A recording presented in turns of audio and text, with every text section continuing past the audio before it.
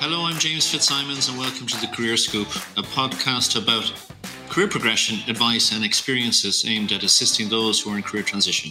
Today my guest is Declan Ryan. Declan's been involved in the aviation industry for over 35 years and is currently Executive Chairman of Viva Air, located in Colombia. He has also been extensively involved in philanthropy through the One Foundation and his involvement with Social Entrepreneurs Ireland. I'm delighted to welcome you to the show, Declan. Thank you, James. Great. I would to be transparent. I know Declan a long time, and we started playing rugby together. Was it December 1980 Christmas? Yeah, up to Belfast, wasn't it? NIFC. Yeah, we thought we were like the special ones heading up. It's very, very interesting. But handing cans at the back of the train. Well, I didn't drink in those days, so okay. I definitely didn't do that. Declan, you've had a fabulous career, fabulous traveling around the world. Do you want to give us just a quick overview of the journey per se? When we set up Ryanair in the middle 80s, nobody knew where it was going to go. And I was really jack of all trades, and it was a live MBA. It took about 12 years to IPO, and nearly went wallop, bankrupt 13 times in those 12 years, loads and loads of times. So I think what happens then is you get a resilience. Sometimes you get confidence. And I just said in the early, I think it was 04 or 05, 2004 or 05, I just said to everybody, I want to try this model elsewhere. And we did it in Singapore, and we did it with Tiger, and we did it in the USA in a mezzanine deal with Allegiant. And then we did it in Mexico for 10 years with an airline down there called Viva Aerobus. And now we're in Colombia with Viva Air. But we always exit. That's the key thing. We don't keep the shares and we move on. And it kind of works really well that way. Interesting. So after Colombia, what's next is... There's loads of opportunity. Aviation's in the shithouse, if you don't mind me using that French. But there's loads of opportunities, and not all the opportunities will be as operators, and maybe as suppliers or whatever. So I'm in phase 3 of my life, and I have a lot of things I want to do. It mightn't be all work. And on the philanthropy side, I always wonder about that word, but anyway, on the philanthropy side. It's Greek. It's Greek, actually. I looked it up. Okay, good man. I couldn't even spell it, but anyway, to be serious about it, just this. We closed down the One Foundation in 2013, which was a great decision. We said we were only going to operate it for 10 years, and everybody worked to that agenda and made our decisions really good. We opened it up again in 2016 because of the Syrian refugee crisis, and that's just something I feel very passionate about, and I get really upset when Ireland don't meet their quotas on taking in refugees. We're only at half of our quotas and so on. So I think phase 3 of my life, a lot of it will be to do with refugees. And some of the scary things now, guys, is the talk of climate refugees. That the temperatures are rising and people. Yeah, and they're saying, Jim, and you guys know. I'm not too sure Amy's been there yet, but you guys know Vietnam. And, for the Mekong to rise even a meter or 2 meters seemingly affects 10 million people. So we're going to have refugees because of climate. And maybe it's the good thing about COVID, because I think climate change is being tagged to it, or I think the politicians are being very clever to say, you think COVID's bad, let's look at climate change. And your existing programs or existing involvement with refugees, do you want to share some of the kind of the experiences? Well, and read my questions around. We all hear this, and I've been privileged to be in some places. Amy as well. Amy's been in Africa. We're in a very cocooned world over here, where we have water, we have a roof over our head. Nobody's going to really hurt us. Do you want to? Yeah. So one of our actor programs is with UNICEF in the Zatari camp, which is the third largest camp in Jordan. And I loved in January, our advisory group in one said to them, what can we do to help on around March? That's when COVID really kicked in. And we said to the group, what can we do about helping the kids in the camp? And all our programs, as you know, I think, James, are related to social entrepreneurs and entrepreneurs to bring kids, teenage kids and secondary kids to look at skill sets and so on and so on. And one of the lovely things about Lebanon is a lot of our programs introduce girls to becoming repair people for phones, mobile phones. And first of all, it's a move away from a culture where normally girls aren't done. You don't get involved with IT or engineering or anything else. And, when you're in that environment and you can't afford another mobile phone, there's nothing more important than one of your kids or one of your family being able to repair a phone and so on. The story I like about this year is we asked the kids themselves in Zatari what they wanted. And they actually just wanted an increase in broadband. And they wanted it to be more fast and more capable and so on. So there's kind of jokes around the table. The motivation with all the kids was everything's down to education. And, can you imagine handling COVID in a camp? Like, social distancing is a word for wealthy people and people who have money. You can't social distance in Colombia or Jordan and so on. So if you just kind of try to park in your mind the sadness and the horrific positions that COVID would be in any of the camps. But I just love that the kids were focused on their education and they wanted to improve the Wi-Fi. And we said, no problem. And actually it became a collaborative thing where we got involved with the local telecom provider down there. And we were able to get improved Wi-Fi. But then the joke ran around the table about them using Netflix. And I said, I don't care what they use it for. That if that's what they want, let's do it, Yeah. And we expected, like all teenagers, we expected something to be a bit kind of,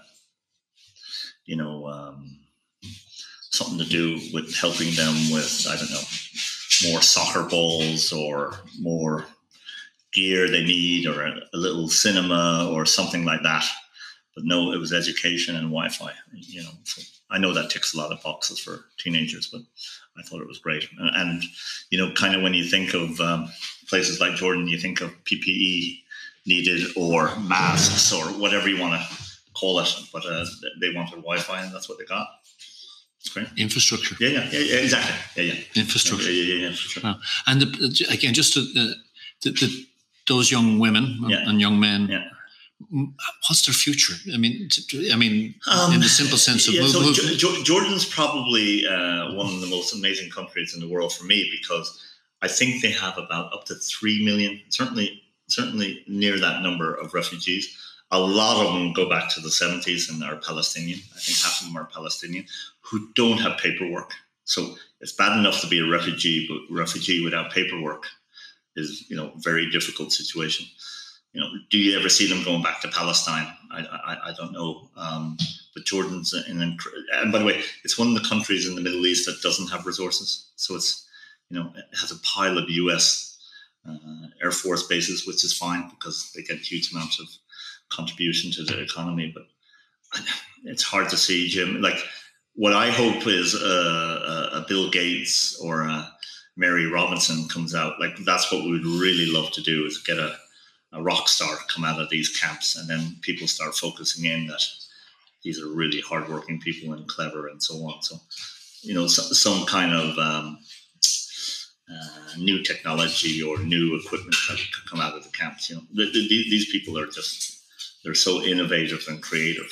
So I hate to think what the future is going to be like, because I think what's happened in the world, we're getting a little deep here, but I think what's happened in the world is people are going to start focusing in on, who can afford vaccines and all that kind of stuff. And I don't trust big pharma and so on. But anyway, phase 3 for me is going to be a lot of this stuff. Okay, that's a reality. Yeah. And just moving swiftly back to your career, and I do recollect you telling me a story that one of your first jobs in Ryanair was as a baggage handler, and you weren't very good at it, if I recollect. I was regarded as a bit soft by the guys and so on, but we regularly used to go on the ramp, and I had done it previous to Ryanair when I worked in America West and Phoenix and so on. And there's no better way to understand an operation than it doesn't have to be baggage handler, but being on the ramp. My favorite job I've ever done in my life is, you might see them around airports or airplanes, is the guys with the red caps. And they're like, for me, they're like the British Rail dispatchers who are world class. And those trains go out at 07 or whatever time on the hour and so on.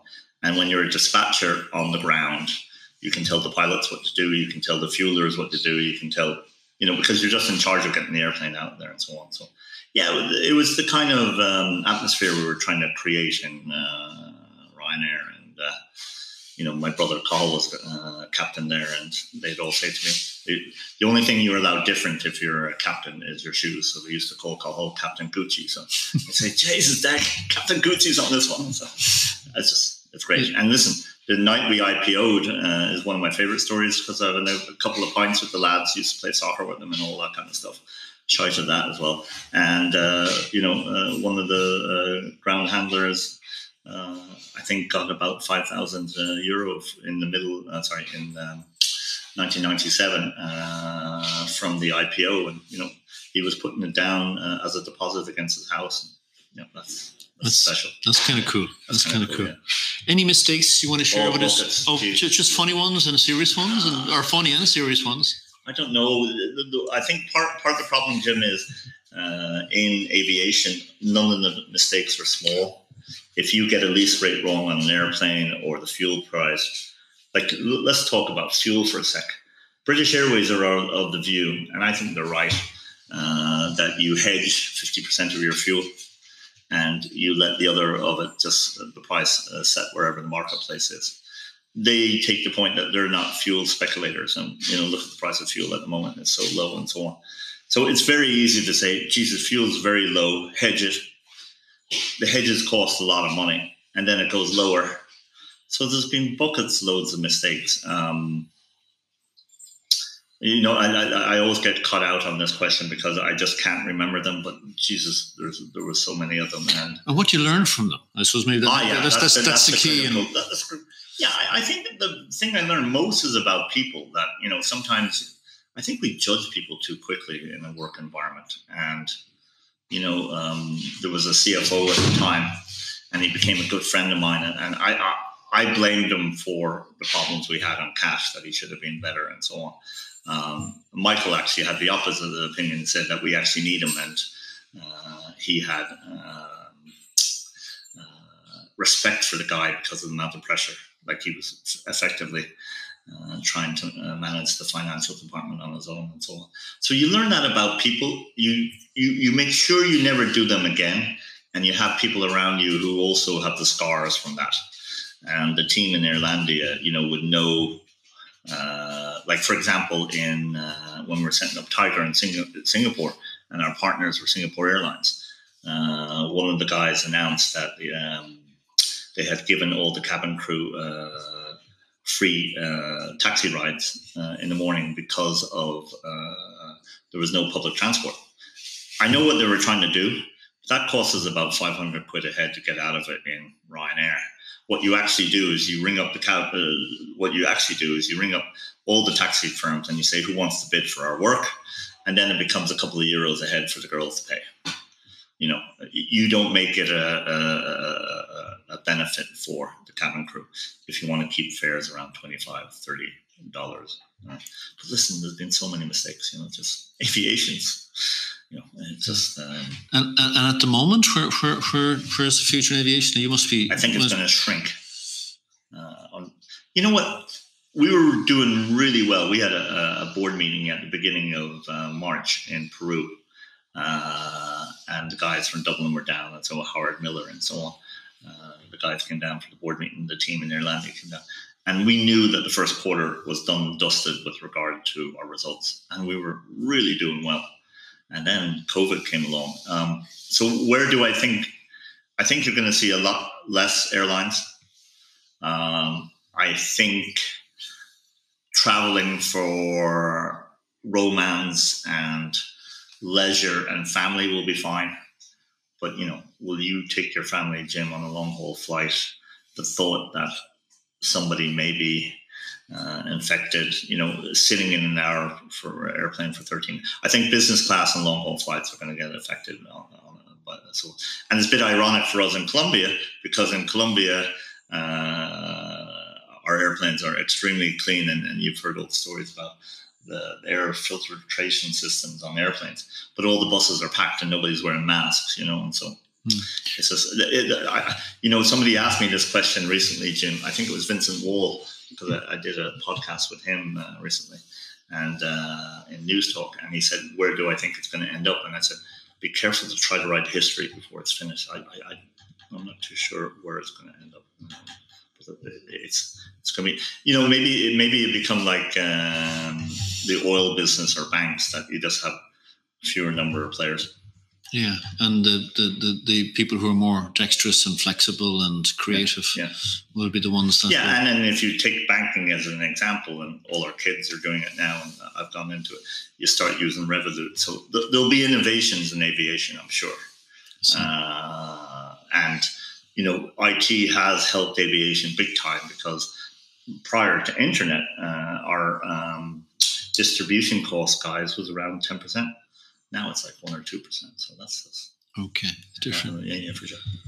What advice would you give a 22-year-old graduate coming out of college now, or coming into the workforce as to... Yeah, I worry, and Amy's looking at me here. I worry, and so I have Anna, who's the same age, and having lunch with her today, thank God. I haven't seen her in a while. I worry there's a tendency, and Jim, you probably are more orientated towards this than the kids today. I wonder, are they overstudying?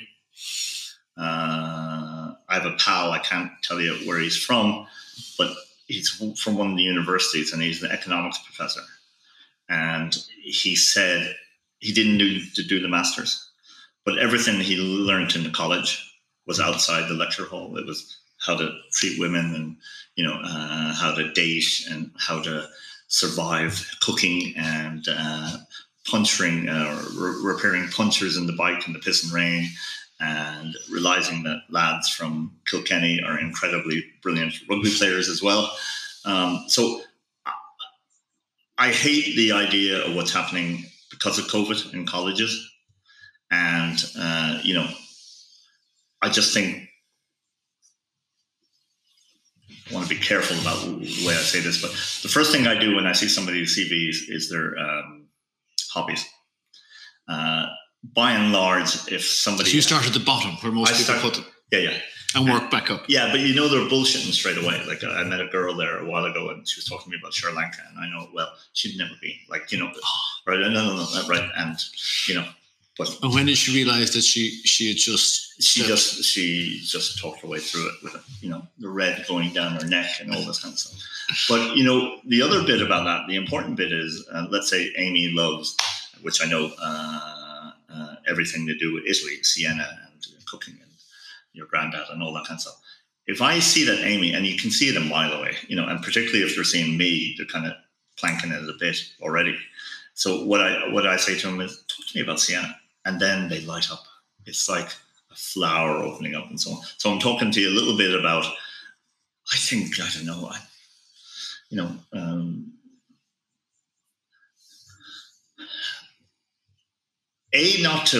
so the advice is not to lose confidence. And that's a hard thing to do, no matter what age you are in life. And B, masters and PhDs, I'm going to get shot for saying this, they're fine if you want to be an academic for the rest of your life. I want somebody who's worked in Ryanair or Aldi or Food Cloud or you name it. I want live stuff. I don't want theoretical. I'm not saying people shouldn't do university. No, I would have similar views myself. I'm being careful. Obviously, it's. But that the system is the system, so you have to deal with what's in front of you. But it's the other skills, this kind of the below the line skills, the soft skills that you may not learn in an academic environment for obvious reasons, of life skills, I suppose. Yeah. And if you take, I'm really going to get shot now on this. You take barristers. Most barristers I've met feel entitled. And Harper Lee was asked, who wrote Kill a Mockingbird, which is very topical at the moment. Is it a racist book or not? But anyway, She was asked once, what's the dirtiest word in the English dictionary? And she said entitlement. I always find barristers entitled. And, the last thing they should be is entitled, because you have two entitled people negotiating for somebody who has a farming or a land problem down in Cork, so we just have to, I think on an optimistic basis for the 22-year-old, I think education is going to change big time, and that's going to make it more 1-year degrees kind of thing. Modules, modules and real what the business wants. Yeah. So what would you look for? So say you're hiring someone, I'm just an office manager, just use that. So what are you looking for from that person? It's just a human now. It depends on the role, but say an office manager. So in that kind of a bit close to home. The lady I picked was a single parent, and it wasn't because she was a woman. It's just if you're a single parent, you know how to fucking manage your time. It's life experiences, It's you don't have to be a do-gooder. You don't have to go to Jordan and all that kind of stuff. I think we know some of them, Jim. The guys who grew up. When's the last? And I sound like I'm 100 here. The J1 visa was a great process for the Irish, and none of the kids are doing it now. The amount of John Good was just here a second ago. John worked 2 or 3 summers on building sites in London. I'm not saying everybody has to be, a blue collar worker, but that's what I love. If you talk to somebody in the horse industry, they never tell you what time they get up every morning. They get up at 4. They're cleaning, mucking out stables. They're just, and everybody's equal in that sense. And everybody's equal in that sense. Yeah. And your horse, again, I don't know a lot about it, or the care of the horses is as good as the weakest link. So if someone doesn't put the right water down, that horse can be affected. Yeah, and if you're going into a competition like the Olympics or whatever, or some amateur meet down in Kerry or something, if the horse are not right, you're not going. So that I just there's a place for academics and academia. We're all going to get a shot here now, Jim. I walk around UCD. It hasn't changed in 30 years. There's no hub to it. There's no. I love when you go to Galway and you open up the car and you show my age, UCG, but NUIG. There's atmosphere comes into the car because of the place and so on. So, I think there's a bit too much D4 focusing on masters and PhDs. And do you think that's a driven by profit? Nah, I don't think so. I think it's driven by parents' desire for their kids to move on. But, how do you move on if you went to Rock and then you go to UCD? I just don't know it. But I think to the 22-year-old is, obviously do what you love. If you don't do what you love. A pal of mine was talking to a futurologist, and the comment was, we don't need maths in the future because our computers will work out what we're trying to do. And certainly you and I weren't great at maths to learn. Speak for yourself. Okay. And it was advice to kids that you're going to have 4 different careers. And, I think when you start off as being a barrister or being somebody in one of the big accountancy firms, you kind of think, maybe I'll be an accountant for all my life or whatever. So I think if you thought you were going to have 4 careers from day one, and you've had, I think it's gas, you're interviewing entrepreneurs, so you really need to interview yourself, how many times you've sold businesses successfully, but you never talk about that.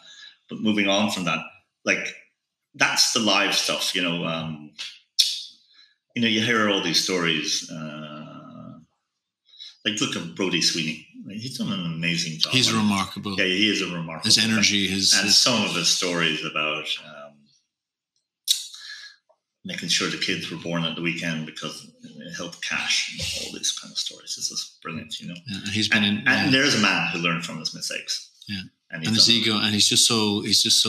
And he'll tell you, Brodie will tell you that his ego went nuts, and he decided to become a Fine Gael TD for Clontarf, and he got his ass kicked and so on. So I think for kids that education is important, but I love this. There was a Jewish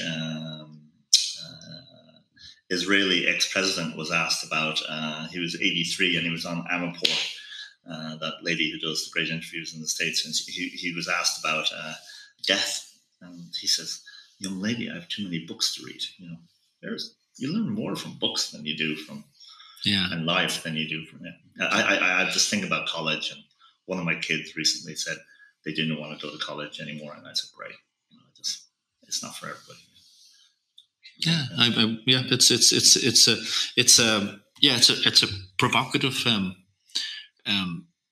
space, because I suppose we have a program and society devises a program. Good, predominantly, if it makes sense, for good reason. Yeah. But when the world changes, to actually change the program takes quite a while. I wonder, guys, would Ireland change if you had to pay like the US fees for colleges?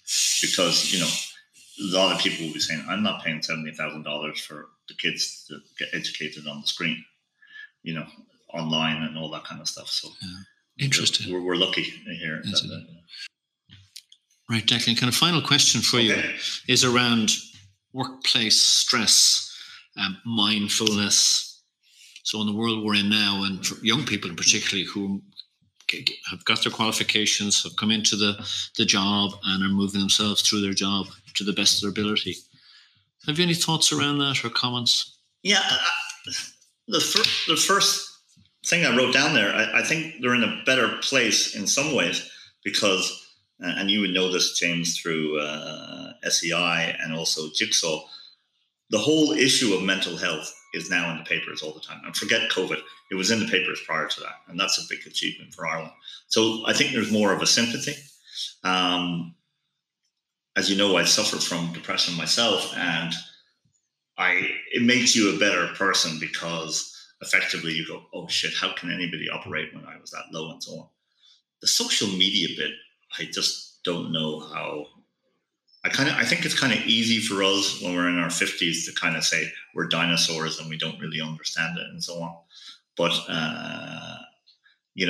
one of my sons is an actor, and I just think that would be terrible to be in that area. And, that's all about rejection, and your ass is too big, or your nose is wrong, or, your accent's wrong, and all that kind of stuff.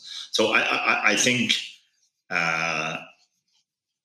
I don't know, and maybe people, maybe like Shane Holland and stuff in Google, should be asked, like, why isn't there more leniency in companies when it comes to social media? And, 2 hours every day, people don't touch the phone. And I know that'd be kind of against Google's kind of business. So but take a break. Take a break. Because they're not taking a break at home. No. And what is it? Telefonica say, I was at a presentation, the joke was, the issue is they have 400 million customers, and 95% of their customers have their phone within a meter of themselves 24 hours a day. And then the guy who was presenting, he was very good, the CEO, he says, sometimes the first and the last thing you touch in your day and at night is your phone. It's your phone. It's not your partner, it's not your kids, it's your phone. That's that's true. Yeah, it is true. Yeah, it's scary. And so I don't know how. I'm kind of glad I'm not. That we. I don't know when did we get mobile phones, in the late '80s, early '90s, whenever it was. But I just kind of glad we kind of skipped that. Okay. And my last question: 5 words that you'd use to describe your journey, your career. Intense. Scary, then came confidence, then came acceptance, and then came no fear. No fear.